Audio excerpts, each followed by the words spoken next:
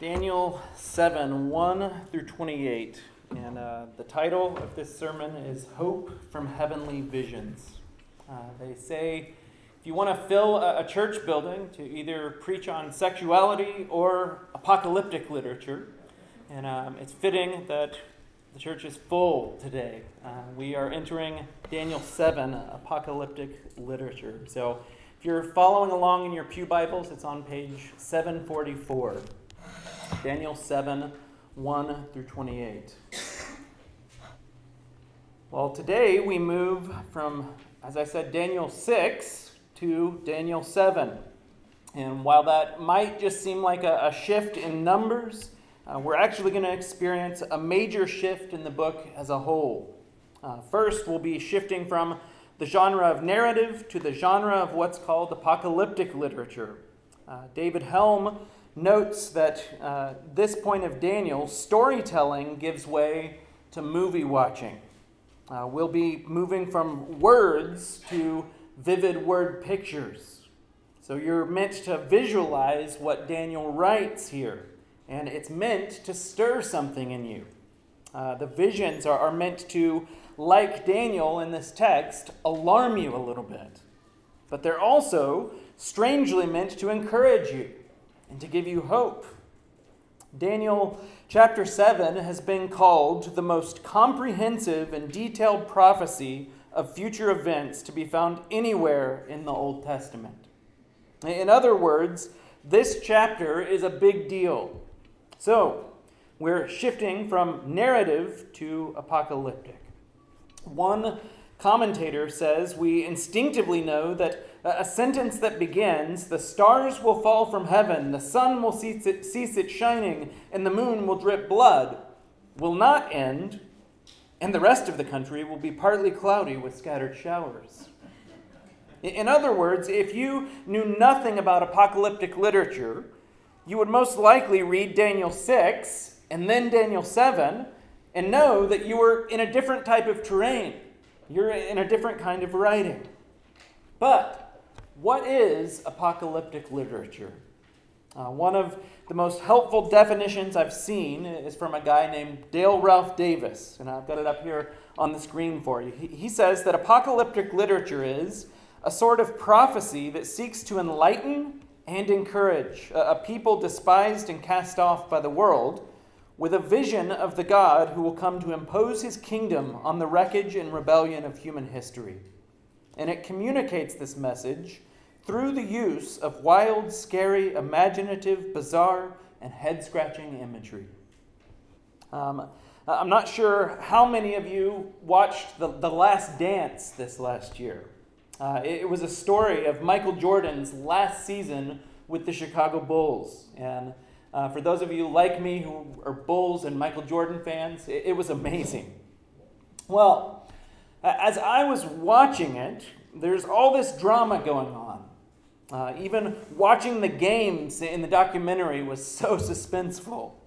As I was watching it, I found myself getting nervous at points. Are the Bulls going to win this game? Is MJ going to pull it off and win the championship in his last season in Chicago? But then, I'd kind of snap back to reality. Now, I already knew that they won in the end. Regardless of all the junk that they went through and the trials they had to overcome. I had already seen these games, actually several times as a kid. In many ways, that's a bit of what's going on in apocalyptic literature, and specifically here in Daniel chapter 7. We're going to see some scary truths that are meant to make us uncomfortable, and truths to warn us of hardships ahead. But we're meant to be encouraged that God is sovereign over it all, and he wins in the end. At the end of the day, apocalyptic literature is meant to kind of peel back the curtain on the unseen spiritual world, allowing us to see truths that will lead to the glorious end of this present world. With that in mind, I want to encourage us this morning to not get too bogged down in the details here. There are certainly details here that matter. But specifically within apocalyptic literature, one place people typically go wrong in interpretation is pressing the details too far. Take, for example, if you were reading the parable of the prodigal son. That's something that's more familiar to us than apocalyptic literature. But if you were reading the prodigal son in the New Testament and got uber focused on the symbolism of the ring that the father puts on the wayward son's finger, or the shoes that he puts on his feet, you would have missed the point. Same here. If we get too caught up in trying to definitively connect this image to that modern kingdom, we will have missed the main point of the text. We will do a little bit of that where it's helpful, but our goal isn't to get stuck there. Another large structural note to point out too is that Daniel chapters 2 through 7, you may remember, are written not in Hebrew, but in Aramaic. So you have chapter 1, it's written in Hebrew as an introduction, and then chapters 8 through 12 are written in Hebrew. But chapters 2 through 7 in the middle are not. So, this text, chapter 7, it's a hinge point. It's the end of a major section and the beginning of another one. So, chapters 2 through 7 are an entity. But if you recall, chapter 2 was about a vision that was given to Nebuchadnezzar. And what was that vision about? Rising and falling kingdoms, right? Well, chapter 7, as a bookend, is the same. Chapter 2 and chapter 7 are bookends to the section, and they're meant to parallel one another in many ways. But there's a major difference as well. All of the visions in chapters 2 through 6 were visions that were given to kings and then interpreted by Daniel. They were visions meant to teach the world something. Here, the vision isn't given to a king, but to Daniel himself. It's meant directly for the people of God. In other words, it's not a message for the outside world, but for his own people. Now, let's dive into the text. Our text today breaks down into three very distinct parts. Verses 1 through 8, verses 9 through 14, and then verses 15 through 28. So those are our three main points. Point 1, the depravity of kingdoms, in verses 1 through 8. Straight away, we see in the text that we're no longer following the timeline that's been set for us up to this point. We met Belshazzar back in chapter 5. We saw his unrepentant pride. And then we saw him die. Then we saw a new king ruling in his place. But here, in Daniel 7, in this vision, we're back in time. Back to Belshazzar's rule. And in the midst of that rule, Daniel has this dream. And within this dream, we immediately see the four winds of heaven stirring up the great sea. Throughout Scripture, roaring seas typically represent chaos and conflict, places where evil emerge. Here, it's no different. It's a sharp contrast to the sea of glass that we'll see in Revelation 4, around the throne of heaven. Complete control, complete calm, complete righteousness. But we should also notice that this sea is being stirred up, how? By the four winds of heaven. So whatever's about to happen is God's doing. Keep that in mind. What's about to be shared may make it seem like God's out of control somehow, or powerless. But he's not. This is all his doing. And he has a plan and a purpose for everything that he does. It's ultimately going to bring him glory. So here's the main point. Nothing is outside of the sovereignty of God. Even these beasts in the dream. So, the waters are stirred. what happens next? 4 beasts come out of the water. Again, parallel to chapter 2, each of these beasts represent kingdoms and kings. How do we know that? Well, the text explicitly tells us. Look at verse 17. Verse 17 says, "These 4 great beasts are 4 kings who shall arise out of the earth." Pretty straightforward. Now, this is where we can get lost on details and miss the forest for the trees if we're not careful. But each of these 4 beasts represents a kingdom, a king. Not much different than today, with the eagle representing America, or the bear representing Russia, or the dragon representing China. Superpowers are often depicted as beasts of prey. Same idea here. So let's look at the first beast, verse 4. "The first was like a lion and had eagle's wings. Then I looked, and as I looked, its wings were plucked off, and it was lifted up from the ground, and was made to stand on 2 feet like a man, and the mind of a man was given to it." So, based on what we've read in Daniel already, and looking at other places in Scripture, this seems to represent Babylon, and specifically Nebuchadnezzar. Both Jeremiah and Ezekiel compare Nebuchadnezzar and Babylon to a lion and an eagle, respectively. Further, we know Nebuchadnezzar's story, right? His wings were once plucked off. Remember chapter 4. Then, we know that he was lifted up from the ground and given the mind of a man again.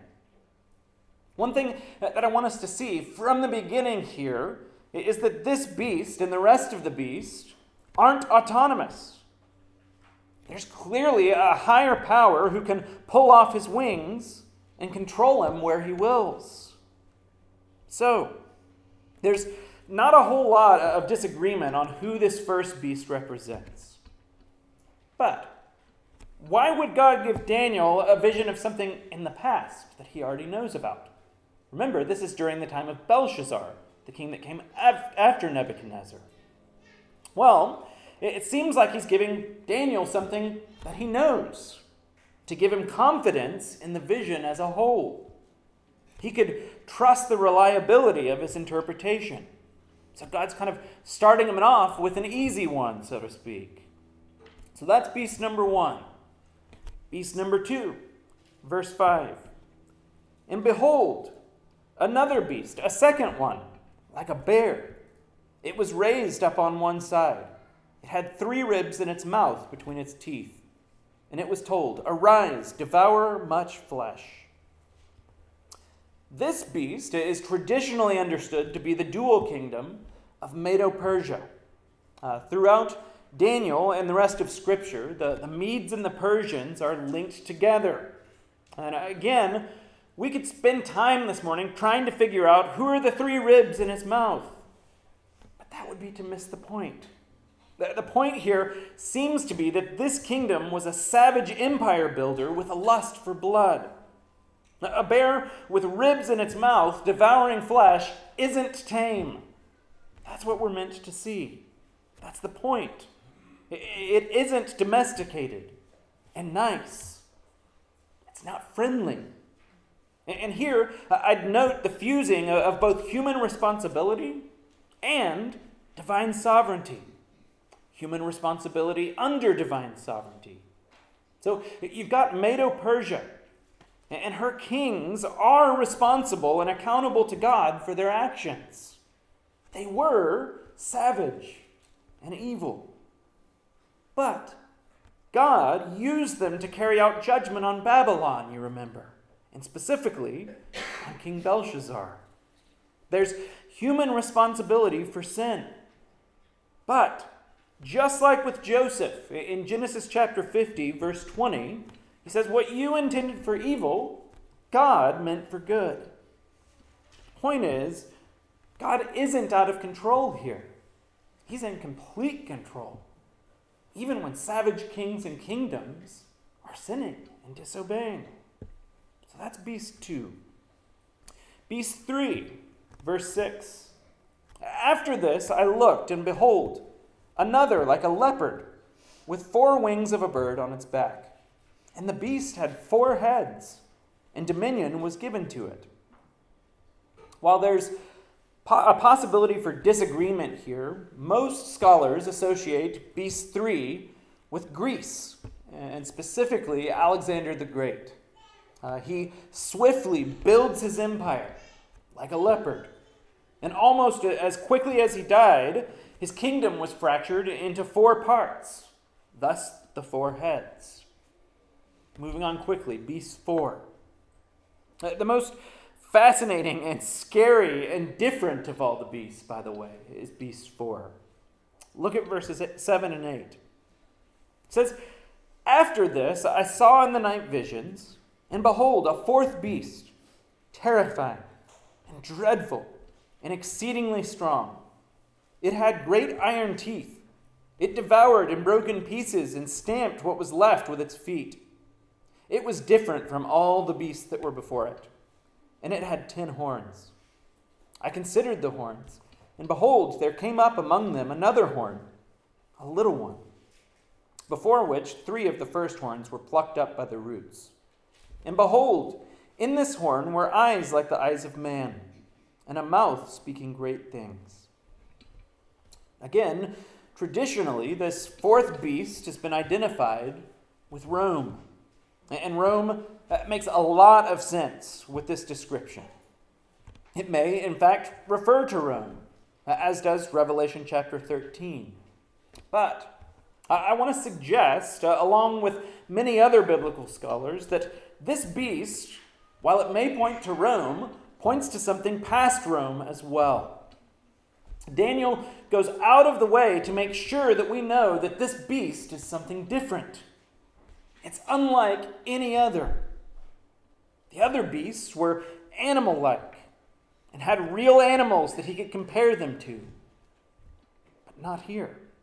It sounds like something you'd see in a science fiction movie, right? It's terrifying. It has iron teeth. Essentially, he's saying that this 4th kingdom, it's unlike anything you've ever seen or experienced before. For this reason, Dale Ralph Davis again, he says this. He says, I would prefer then simply to dub the 4th beast the different kingdom and understand it as the last human kingdom, the one in which human evil and rebellion will reach its apex. And I think that's right. So, what's the main idea behind this section and these 4 beasts? I think it's this.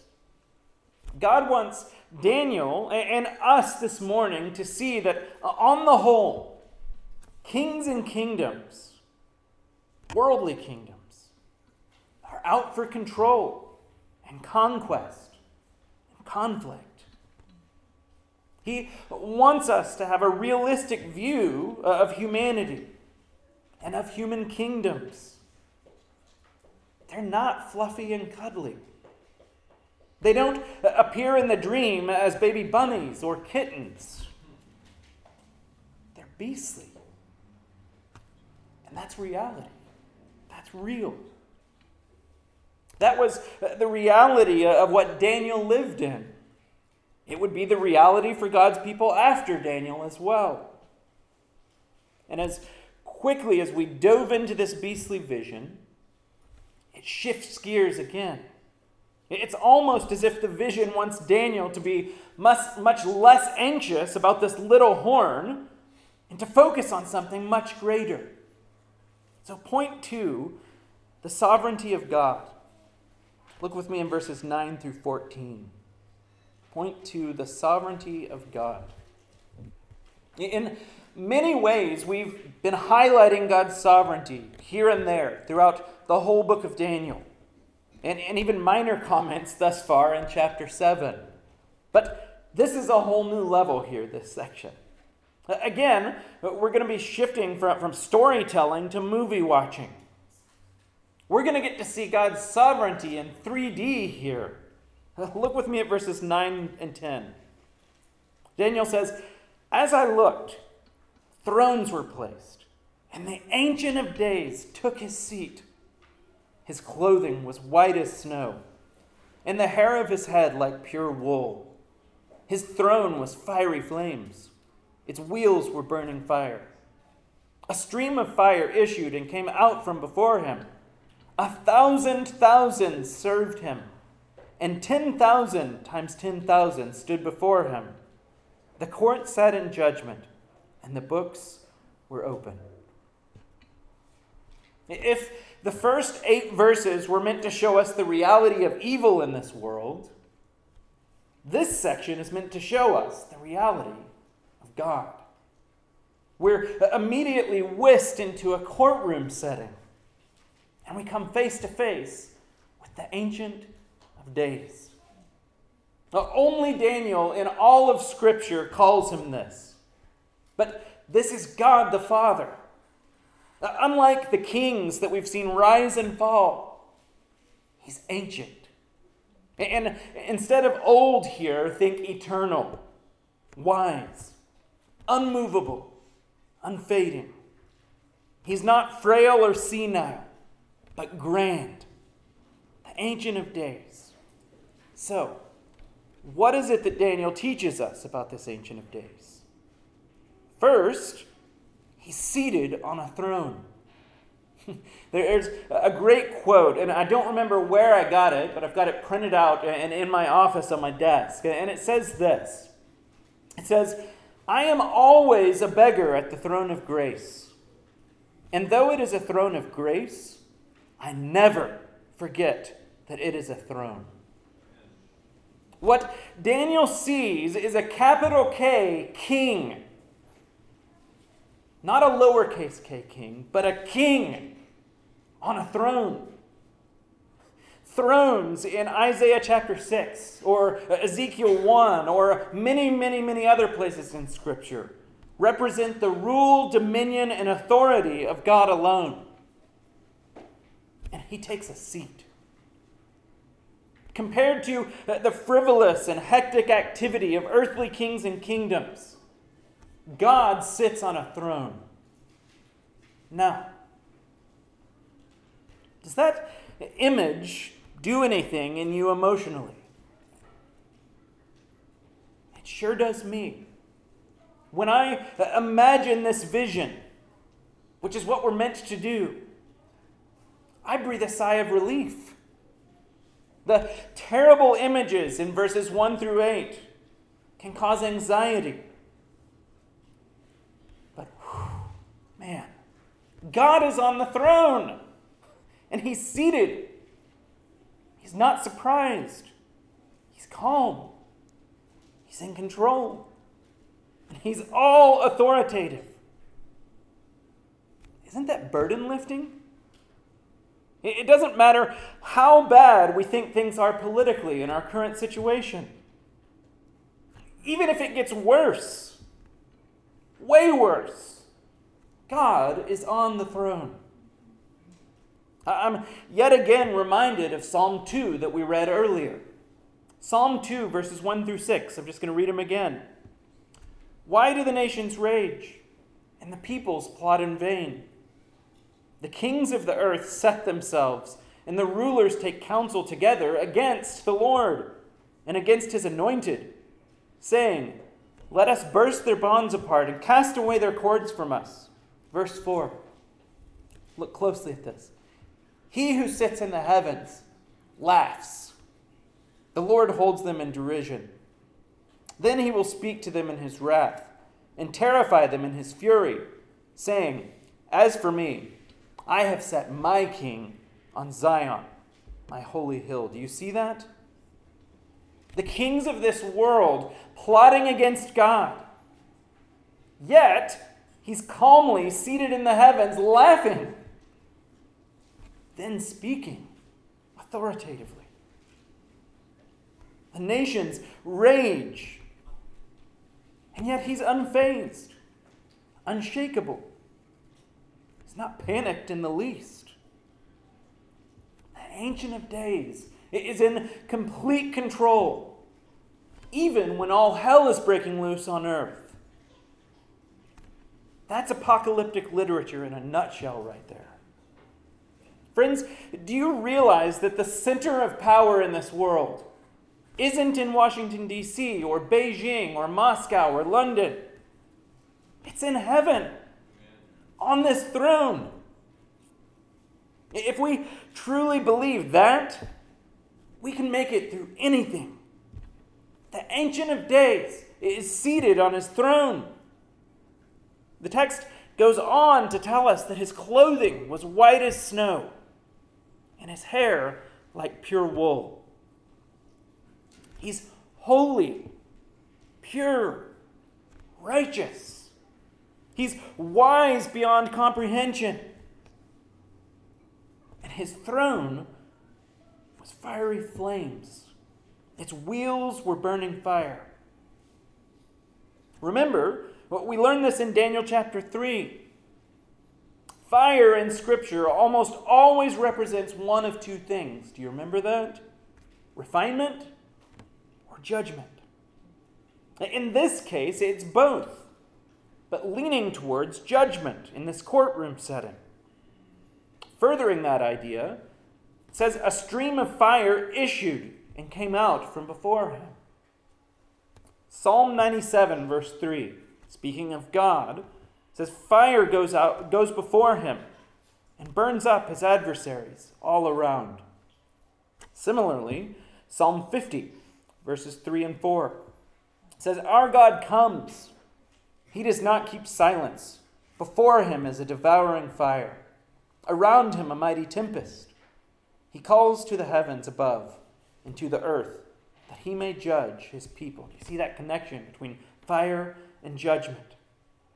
Here in Daniel 7, in this courtroom, there's righteous wrath and judgment here. In this fire that's all around the throne. We'll see that play out soon enough. But do you see that this goes together, this judgment and fiery wrath, it goes together with his holiness and his purity? If judgment is going to be dispensed, I'll just ask the question. If judgment is going to be dispensed, who do you want doing it? Someone who's kind of shady? Someone who will bend the rules? Someone who has no integrity?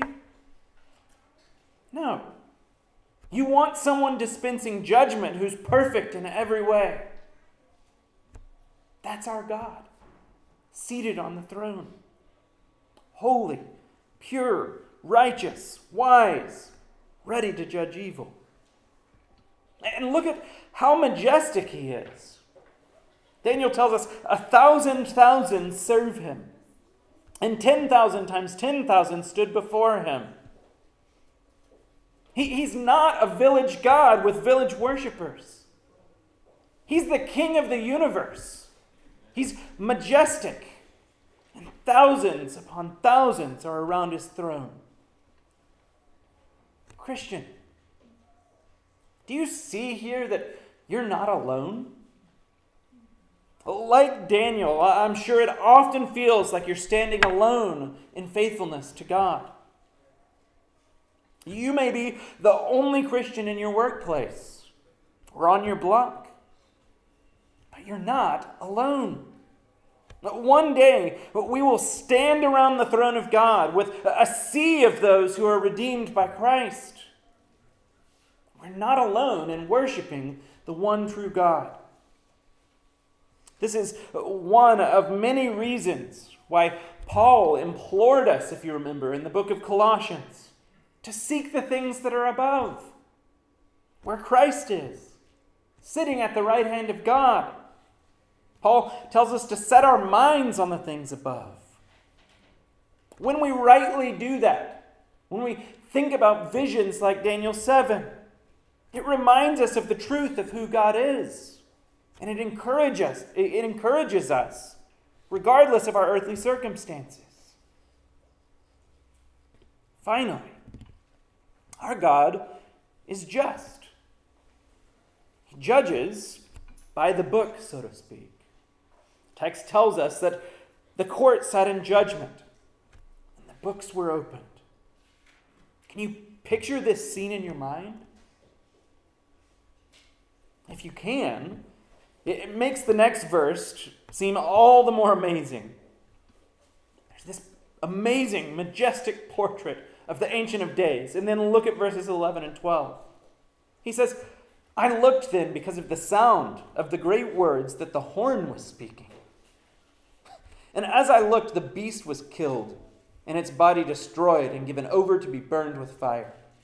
As for the rest of the beasts, their dominion was taken away, but their lives were prolonged for a season and a time. In light of the vision of the throne room that we've just seen, the horn doesn't seem so scary anymore, does it? That's the point.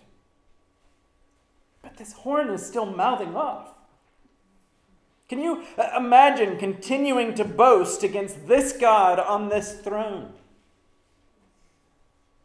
Yet, many do this kind of thing every day in the way that they live their lives. Pridefully living and speaking rebellion and sedition against the God of heaven and earth. Again, God will not be mocked. Now look at how quick this beast, the worst of the beast, is dispensed with. Killed and thrown into the fire. Judged justly by the pure wrath of God. Do you see that? Daniel. Santa Cruz Baptist Church. God wins in the end. It may be a long time coming. And you may feel like Satan's winning in the here and now. But the God of heaven is going to flick this beast off like a mosquito. He's not scary at all when you're on the side of the Ancient of Days. That's why this beast's judgment is actually sandwiched between the throne room we've just seen and the next two verses. This is glorious. Look at this. Verses 13 and 14. I saw in the night visions, and behold, with the clouds of heaven, there came one like a son of man. And he came to the Ancient of Days and was presented before him. And to him was given dominion and glory and a kingdom that all peoples, nations, and languages should serve him. His dominion is an everlasting dominion, which shall not pass away, and his kingdom one that shall not be destroyed. Look at this. So first, this figure comes on the clouds of heaven.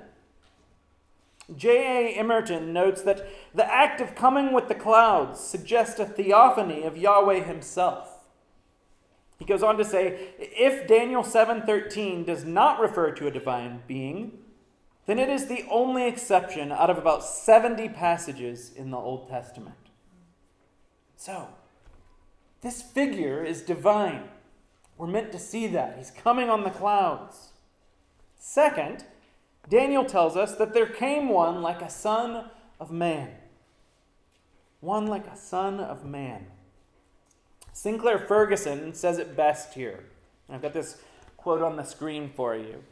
He says, the expression son of man appears to be the virtual equivalent of man.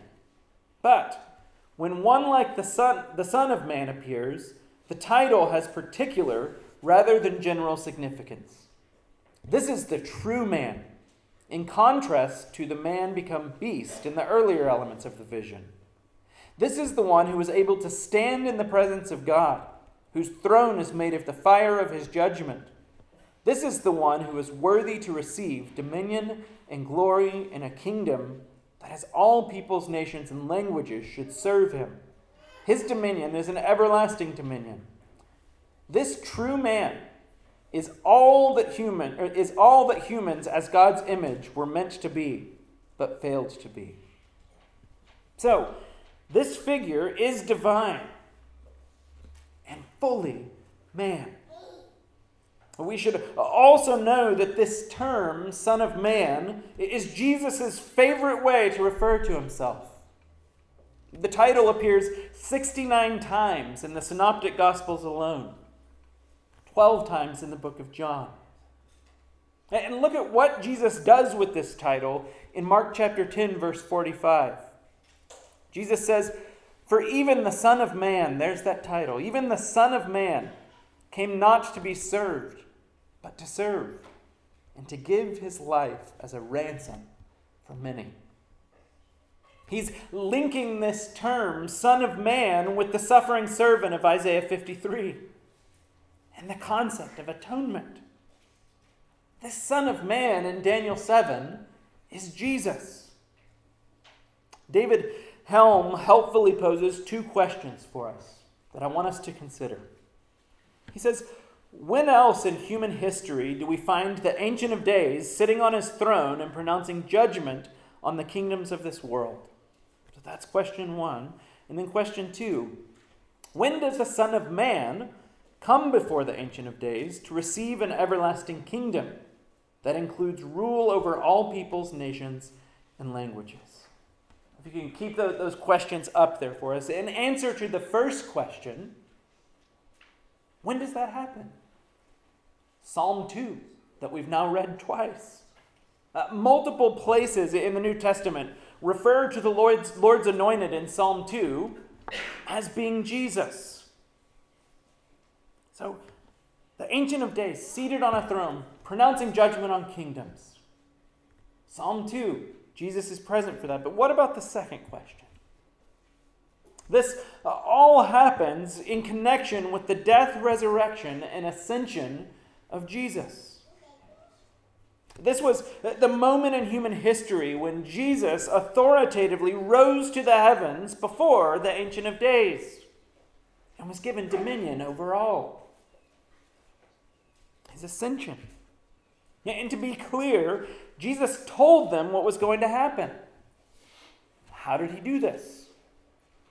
By referencing Daniel 7. Look with me at Mark chapter 14, verses 61 and 64. So he's in his trial at this point. Mark 14, 61 through 64. It says, "But he," meaning Jesus, "remained silent and made no answer. Again, the high priest asked him, 'Are you the Christ, the Son of the Blessed?' And Jesus said, 'I am. And you will see what? The Son of Man seated at the right hand of power and coming with the clouds of heaven.' And the high priest tore his garment and said, 'What further witness do we need? You have heard his blasphemy. What is your decision?' And they all condemned him as deserving death." You see it? The high priest knew exactly that he was referencing Daniel 7 here and saying, "That's me." This was one of the most crucial moments in history. And Jesus is referencing Daniel 7, connecting himself to the Son of Man, coming with the clouds of heaven. You see what this vision is teaching us? This beast and his judgment, it's sandwiched between the Father and his judgment and the Son authoritatively saving his people. God isn't promising Daniel or us a life with no trials, a life with no evil lurking against us. He is promising us that he wins in the end. And notice what Jesus says right before he ascends to heaven, thus fulfilling his promise. Matthew 28, verses 18 through 20. "And Jesus came and said to them, 'All authority in heaven and on earth has been given to me.'" Okay. So, if we believe this, that all authority has been given to Jesus, that he wins in the end, what should we do now if we believe that? And we do. Verse 19. "Go therefore and make disciples of all nations, baptizing them in the name of the Father and of the Son and of the Holy Spirit, teaching them to observe all that I have commanded you. And behold, I am with you always to the end of the age." If we believe that Jesus wins, regardless of what beast is currently in front of us. We respond with evangelism and discipleship. We proclaim the good news, and we teach each other how to follow and obey Christ. And all of this sets us up for point 3, an everlasting kingdom. Verses 15 through 28. And I'm going to try to fly at a high level very quickly here. After seeing this glorious vision of the Ancient of Days and the Son of Man, Daniel is still alarmed. He asks an angel to interpret what all this means.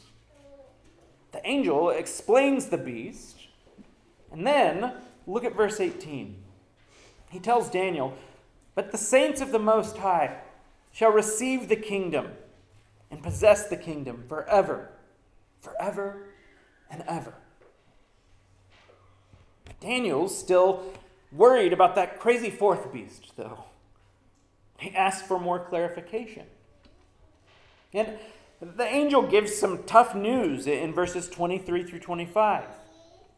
He says, the beast is going to speak words against the Most High and shall wear out the saints of the Most High.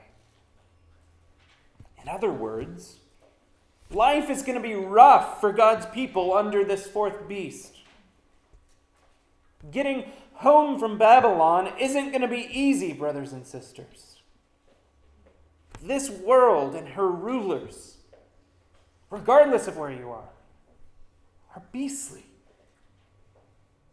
So we have to change our expectations of life in Babylon as exiles. But there's good news. Look at verses 26 and 27. Right after being told that this beast is going to wear out the servants of the Most High, it says, "But the court shall sit in judgment, and his dominion shall be taken away, to be consumed and destroyed to the end. And the kingdom and the dominion and the greatness of the kingdoms under the whole heaven shall be given to the people of the saints of the Most High. His kingdom shall be an everlasting kingdom, and all dominion shall serve and obey him." Every single kingdom that stands against the Ancient of Days will be judged and destroyed. They'll fail. That's what he's saying. Yet, the kingdom of God will last forever because of the death, burial, and resurrection of Jesus. Do you see how this vision peels back that reality for us? The kings and kingdoms of this world will try to wear you out if you follow Christ. But Christ has overcome. He's overcome sin and Satan and death on behalf of those who have repented and believed. As one author put it, we will face trials, but we know of the Son of Man, who is at the same time the head and shepherd of the fellowship. The shepherd sees the lion coming, and the bear, and the leopard, and the fourth beast, and does not flee. In light of that truth, let's pray and thank God. Pray with me.